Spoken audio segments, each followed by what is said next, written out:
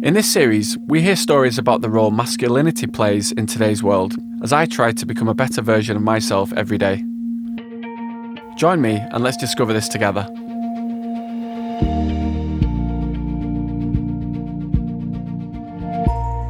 It always haunts me to say, how courageous are you raising issues that are unpopular when you're not quite sure how much antipathy that challenge will evoke among people and how much they can cope with it as well as you? Today's guest is Sir John Battle, who lives in West Leeds and was an MP there for 23 years before retiring in 2010. In this episode, we'll find out what happens when John is faced with a decision: resort to violence or take the high road. The story starts back in 1981. John was in his early 20s. It was 6 years before he became an MP. During a council meeting at the town hall, John took a stand for what he believed was right.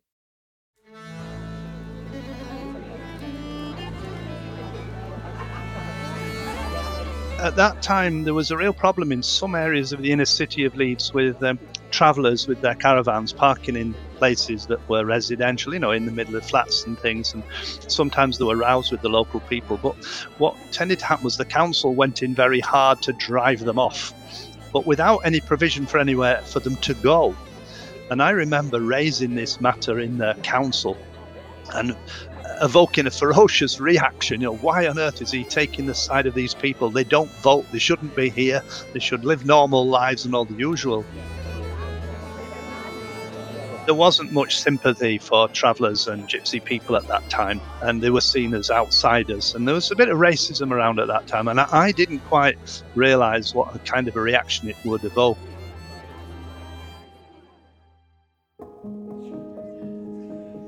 There was a general discussion in the group we were in about it, and there was pretty much why was I raising this matter, and I was a bit of an idiot to raise it at all. Couldn't I see the sense it wasn't good politics and would only cause havoc in the city if it were ever to be that we suddenly started favouring travellers and gypsies. So it was quite a fraught moment.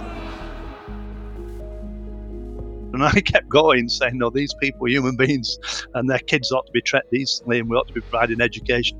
And I remember one person in the council meeting there coming round the side of the chairs and coming up to me in a really threatening manner. I thought he was going to give me a belt, saying, shut up and don't raise it.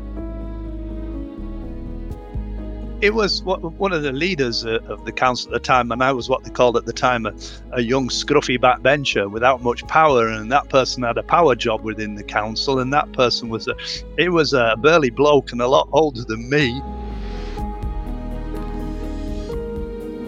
It was heavily built. I was a bit of a skinny malink, and I thought, well, do I take my chances with? I wasn't sure whether he was going to lay out or not, but he'd certainly come down to give me a strong telling off at the very least, And it was a bit fearful. I was a bit afraid, and I thought I'd gone into dangerous waters here. He left his seat and come round the side, down behind everybody else, because I was at one end of the room to him, and I just felt that, this is a person that's really overworked up about this, really. It was close enough to me to get, arm's length away to give me a shove if he needed to. It really hit a raw nerve. And I just felt at that point, this is evoking much stronger adverse reactions than I ever could imagine. Have I got it wrong? I felt quite threatened, really. I thought, is this guy going to come and are we going to have an open fight at the back of the council meeting? Really? And I kind of felt, we've gone beyond words here, and I thought that politics was about words and discussion, and we could at least agree to differ, but there was none of that. And I thought, no, this has gone beyond that. And I thought, how do you handle that kind of situation? Do I open into a fight? Do I try and hold my ground? And I was in difficulties with it.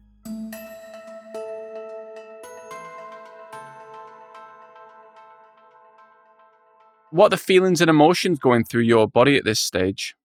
I couldn't quite understand it, and I knew the person and thought more of the person than that, and so I was a bit shocked at the reaction.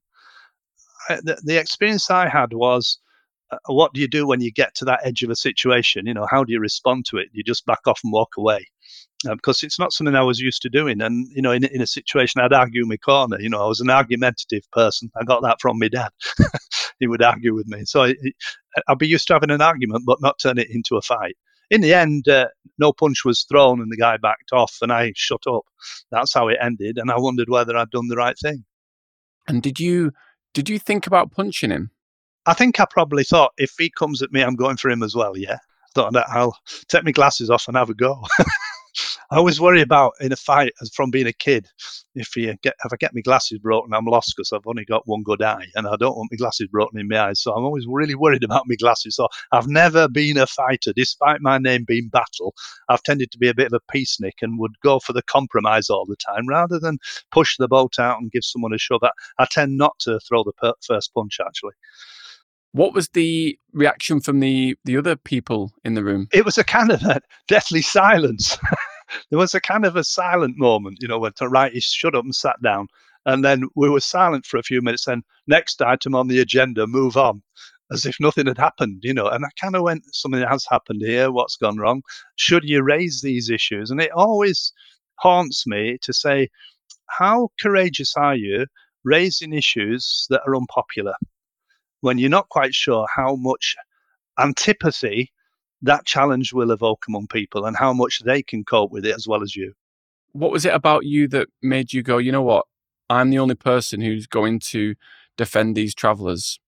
And because I'd been with them, I'd been with the travellers, talked to them, listened to them, and I liked them. And I thought they were good people. And I learned things from them, like the fact that if they have a birthday, they give presents and cake to other people. They don't receive a cake. And I thought some beautiful moments in their culture that I really loved and thought I'm learning from them. These are great people. Don't rubbish them. So I was going to try and stand up for them, really. And a little bit of it's being used to defending the underdog in a way. Whenever else is against them, someone ought to speak out. And eventually, there was a travellers' site, and there is a travellers' site in Leeds that's properly supported by the local authority, but it was a struggle. So how did you feel once you left that council room that day after what had happened? I think a sense of failure, really, that I'd misread the situation badly. The people that you thought were on your side were not and didn't speak out. So you felt a little bit betrayed, really, and that you were out fighting the wrong cause. And then a kind of a doubt that you got it right. You may be wrong. Maybe all the people in the neighbourhood had not really told me right that they were against them, and I should really take their side because they were the voters and I was not on the side of the voters against the travellers, really. So I doubted. I had great doubts about whether it was the right thing to do. But in the longer term, as the thing worked through, the policy won through, that there was more empathy. Did you walk away from the council meeting thinking, oh, I better be careful next time in other, talking about other issues, that someone doesn't come down and try and punch me? Yeah, I did. But I think the biggest thing was just pack it in and walk away. That was the biggest thing. Do something else. You're wasting your life. But I think in a way that experience strengthened me, and I'm grateful for it, because there came occasions later in life, both in Parliament and even in government, and even in senior meetings in government, where it was important to speak out and to stand up for themes that you researched and believed were right, even if you paid a price. I'm thinking voting against them. Despite my name Battle, I voted against every one, and the number of times, 5 or 6 times, being told your career in politics is over because you're not taking the party line, and I think sometimes you have to ride that and stick to your principles, really. And I had a great man that encouraged me to do that, even though I voted against him. And he wrote me a note saying, stick to your principles, whatever you do, think it through. And that letter came from the great John Smith, who tragically died before his time to become the Labour leader. Did you question yourself as a man after this scenario, in terms of having to deal with that kind of situation? Did you think you were equipped to deal with those kinds of situations more so in future? If you've got strong opinions, you can't bludgeon them onto people and batter your way through. It doesn't work. I'm telling you, and I've been in meetings where people have turned up and said, I'm telling you, I want what's what, regardless of what anybody else says. That is right out of order. The other way is that reason and argument and facts don't always win either.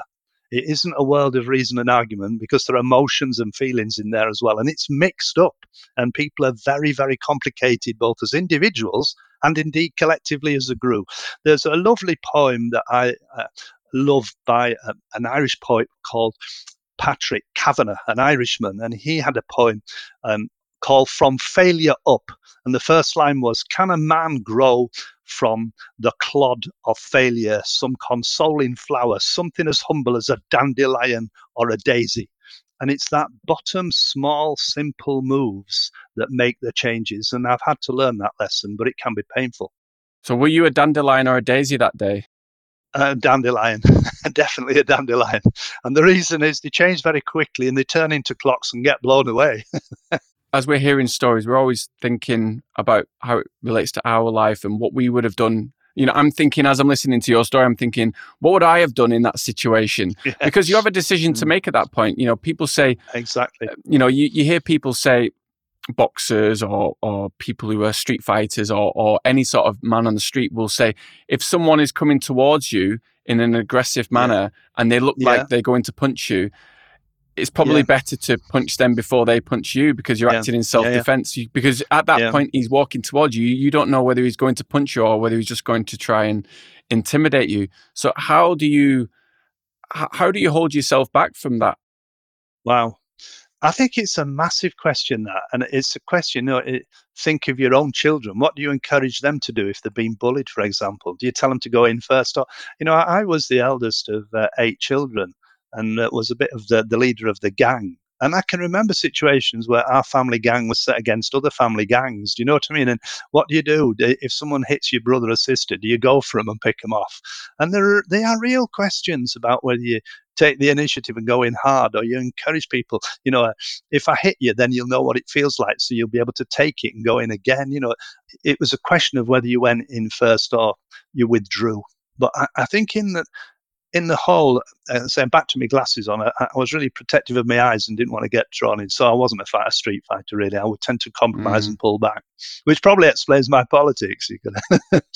Do you think people, this is 41 years ago, so this was 1981, now in 2022. Do you think men back then were more likely to punch rather than reason? I'm not sure more than now. I'll tell you what, I still go around the doors, knocking on doors, and occasionally I would say quite a few men in their 30s to 50s. You meet, if you're going around for politics knocking on the doors, and I still do, I still support the political party that I had the privilege of representing and the people that are represented.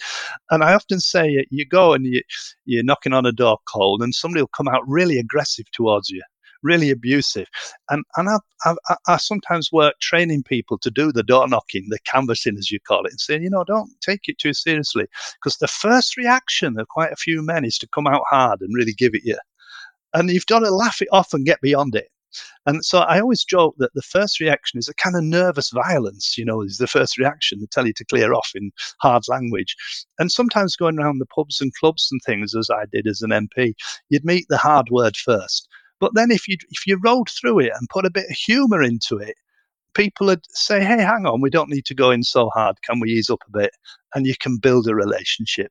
And I used to love doing that and enjoy doing that, really.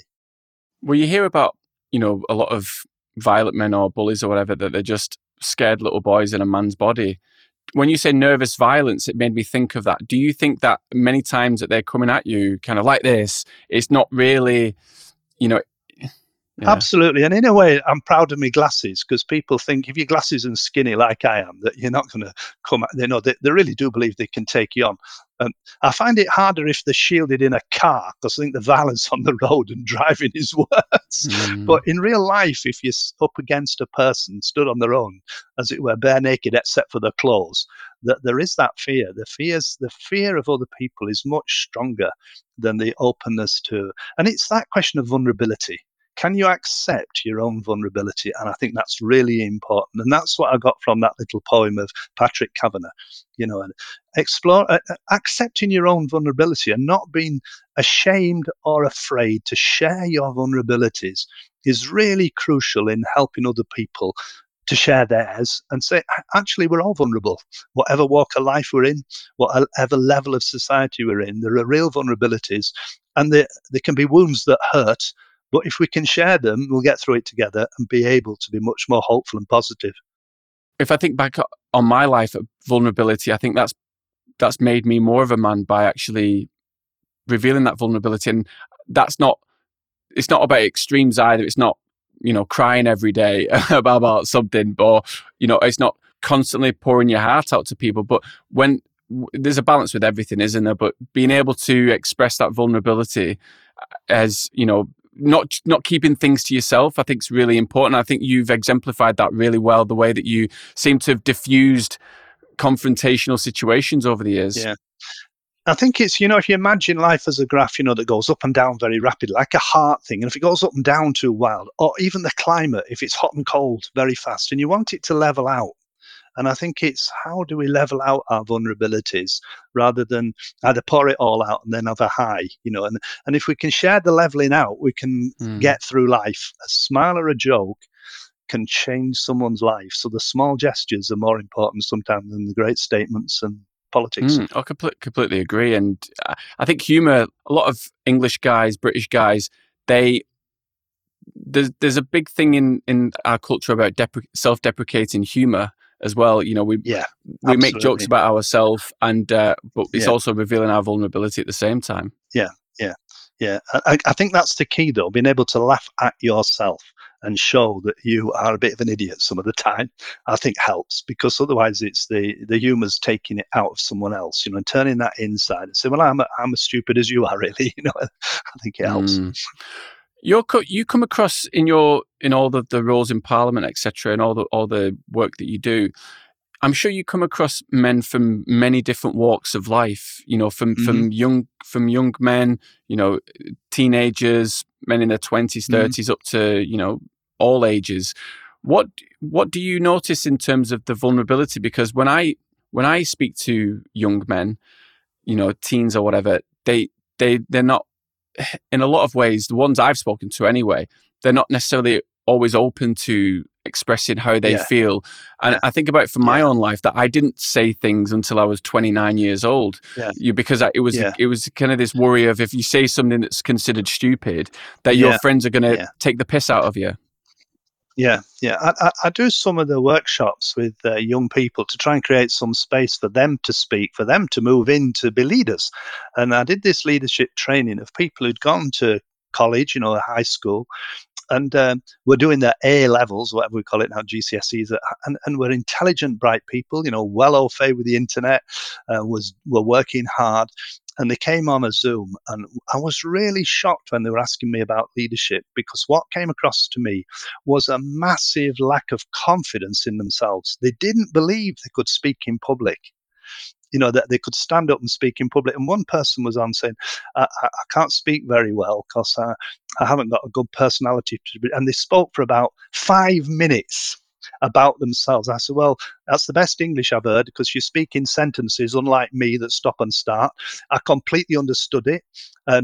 It was a moving thing that you said. I said, your speaking's brilliant, but you've no confidence that you can do it. And I think a lot of young people particularly actually lack a deep confidence in themselves. So we get a kind of faux confidence that's there. So, I can do it, but don't believe they can do it. And I think we've instilled in people a real sense of failure, in a way that they can't do things that they can. That the world's too complicated, it's too difficult. I can't make changes. I can't change myself, and I can't break through. Well, I would be wanting to build into people a real sense of hope that they can transform the world and themselves. They can do it.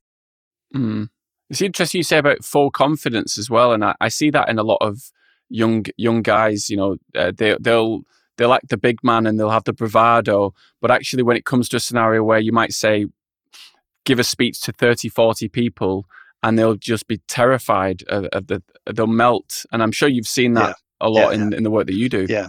And well, again, and the key thing is for people like me to, if I say get out of the way, what I want to do is be in the wings. You've got the stage, you've got the curtain, you have to be just at the side of the curtain, push them out into the front and encourage them to get up and do it, and just whisper at them while they're on stage, do it, breathe in twice and now say it, and just encourage them to. And once they've done it and broken through, they'll get there. And I think we have to encourage more young people to take part, to join in, and to share their criticism and vision of the sort of society we've got, so that it can be changed. And people like me, the older generation, yes, with some experience and wisdom, but we have to listen to them and get out of the way.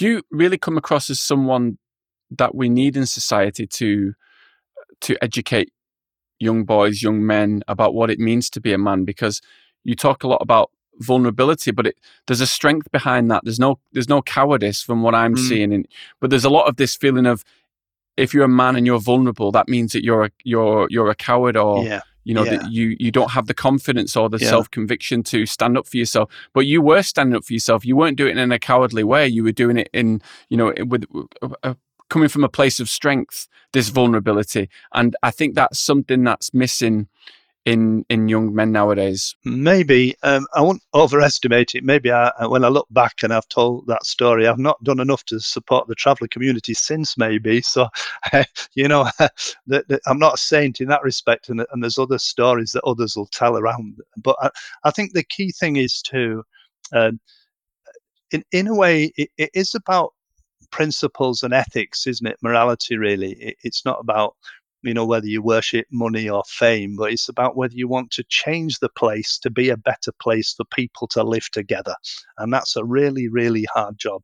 There's too much suffering in the world that we can't solve. Doctors and scientists are working their best to try and solve brain problems and damage to people because they don't understand everything about human beings to make them work right. The hospitals are full of it. Yet there are situations in our communities that we could resolve if we got closer to each other and listen to each other a bit more. So to nudge people to listen. A final story, there was a great row in the neighbourhood when I was an MP about a ginnel that was going to be shut, and the men wanted to keep it open to go to the pub, but the women were a bit frightened of it because people coming marauding down into their gardens. So they had okay, we'll have a community meeting. The backstory is, in the primary school, they had a school council of 10-year-olds that ran the school, and I'd said to I meet the school council of 8 kids, and one of the little girls there says, I'm the secretary of the school council. I said, you're a secretary? I said, what a big word that is. I said, I work for the Secretary of State. I'm a minister, and the Secretary of State is what does the secretary do? And she said, you listen carefully to what people say, you write it down, and then make sure something's done about it. Brilliant. We have a meeting in a house about this ginnel on a Saturday afternoon, and this woman puts on tea and buns, and all the neighbours come round. And the house is packed, the front room. And this bloke blazes in, shouting his mouth off, that effing ginnel's going to stay open. I don't give a how many people are here. I'm telling you, it's staying open. I don't care about your bloody meetings. All this. And everyone was a bit shocked, really, because no one was in charge of the meeting and we just turned up. But outside on a bike was this little girl. So I saw through the window, it was a sunny day, and I went to the door. I said, can you come in a minute? I said, all these adults are struggling with this meeting, and you told me you were a secretary. Do you remember what you said? Because I think you should run this meeting because you know what to do. I said, what's the secretary? And she come out with it again. You listen carefully to what people say, you write it down and make sure something's done about it. I said, I think the adults need to learn from you how to organise their discussions to sort this problem out. And the bloke walked out, and I'm not having any of this. He said, I'm off. But it was quite a lesson, isn't it? Because he didn't want to listen to a little girl. Yeah, absolutely, yeah. And you kind of thought, the kids have got it. The kids are getting there. So the hope for the future, give them some space. Lastly, John, what do you do nowadays to help support young men and men in general? I do a walking group with people in New Wortley. We have a men's walking group every Friday where we go for a walk and then share a meal. And we've had it going now for 11 years every Friday. And most Fridays I do. And we have a group of people that come out of the flats who live alone and have got all kinds of challenges and none. As someone says, it doesn't matter whether you've been in Armley or Parliament. It doesn't matter. It's the same. And so people come along.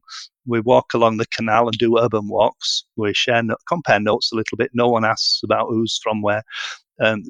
That group of people are a brilliant group of people with fantastic experience and wisdom. Engineers, one guy can tell you the name of all the plants along the side of the road. Another guy has got an MA in literature and will quote Shakespeare as we go along. Brilliant people who've just been overlooked, underestimated massively, and then challenges in their life from all sorts of reasons.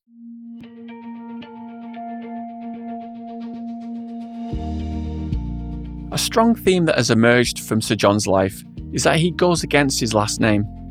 He doesn't battle in the traditional sense of the word.